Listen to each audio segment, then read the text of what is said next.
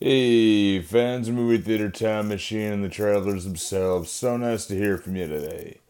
Let me go ahead and just bump you up a little bit. Oopsie. There we go. Okay. Alright, that's coming a little bit better.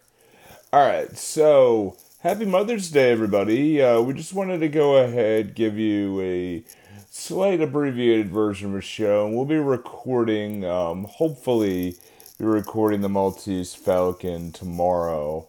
It's Mother's Day. Kaz's birthday was yesterday. And, we want to do a show for you, but, everybody else's schedule. We want to get Bob into this, but he's been, out for a few weeks, of course. He's busy with his own family, too. It really is a good idea just to bring everybody into it, and hopefully we could do that tomorrow night.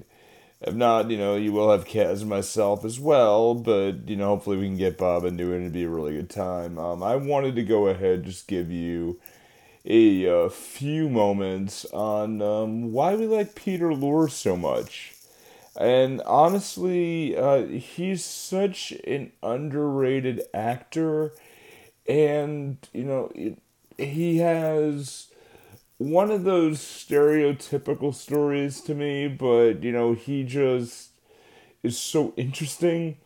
This is a guy whose nickname is Europe's One Man Chamber of Horrors. And I just found that so damn funny.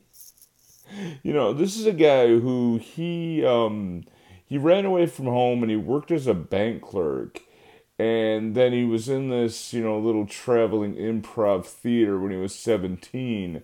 And he did his little things in this company in Lower Germany. And then he gets a part in Society in Zurich, part of a play. He played in Vienna for 2 years before going to Berlin. Then he adopts the stage last name of Lore. Um, what I'm looking at. His birth name was Laszlo Lowenstein. Huh. Neat, interesting.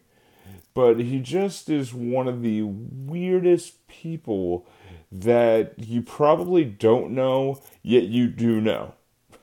Like, you know about him. This guy has played all over. He played a small but prominent role in a movie called Casablanca, which we did in episode 12. He played so many bizarre things. He's the dude with the big eyes, kind of balding to a degree. He had a couple of trademarks here, the breathy voice, distinctive manner of speaking. He had roles in horror, very eccentric characters, usually up to no good, big, loud, big popping eyes. Pretty interesting. Then you hear he talk like this. Usually in character, he talks something like this. But it's pretty interesting. And I think that he's so bizarre. He's so bizarre that we just have to be able to have conversations about him. I mean, hell, this is the guy who also played the first Bond villain ever when he played Le Chiffre in the original Casino Royale in 1954. And it's just really, really, really wild. He was a favorite characterization for famed Warner Brothers cartoonists. He tangled several times with Bugs Bunny, Daffy Duck. I remember that one. I get that freaking duck so much. That was really cool. That was really cool. I just absolutely think he needs to be celebrated. We don't know what's happening. Let's see here. There's also something.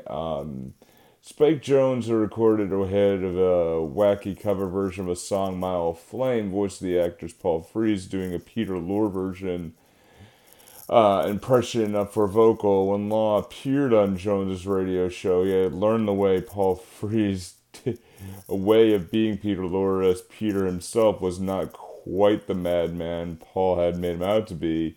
Also imitated by Mel Blanc and a handful of Warner Bros. Cartoons. Vocal inspiration for Flat Top of the Dick Tracy show. I remember that villain. It's really good here. So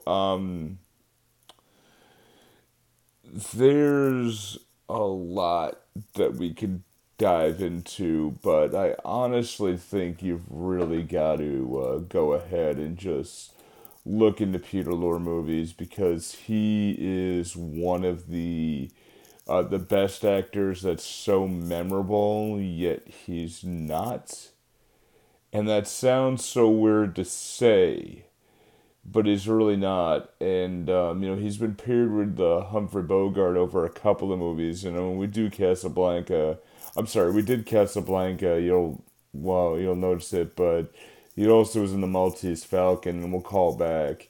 One of the movies I really hope we do is M and The Man Who Knew Too Much. And I'm just speaking for me.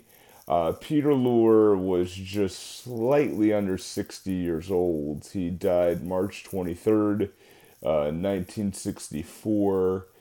And wow, almost 54 years ago. Wow, very strange, considering we're in our early 30s. Let's see, what else we got here? Sorry. Uh, Very sorry to hear this, but the internet is slow. did a lot of stuff after World War One. He was also in this movie called Muscle Beach Party. We've got to do something on that. That's really, really weird.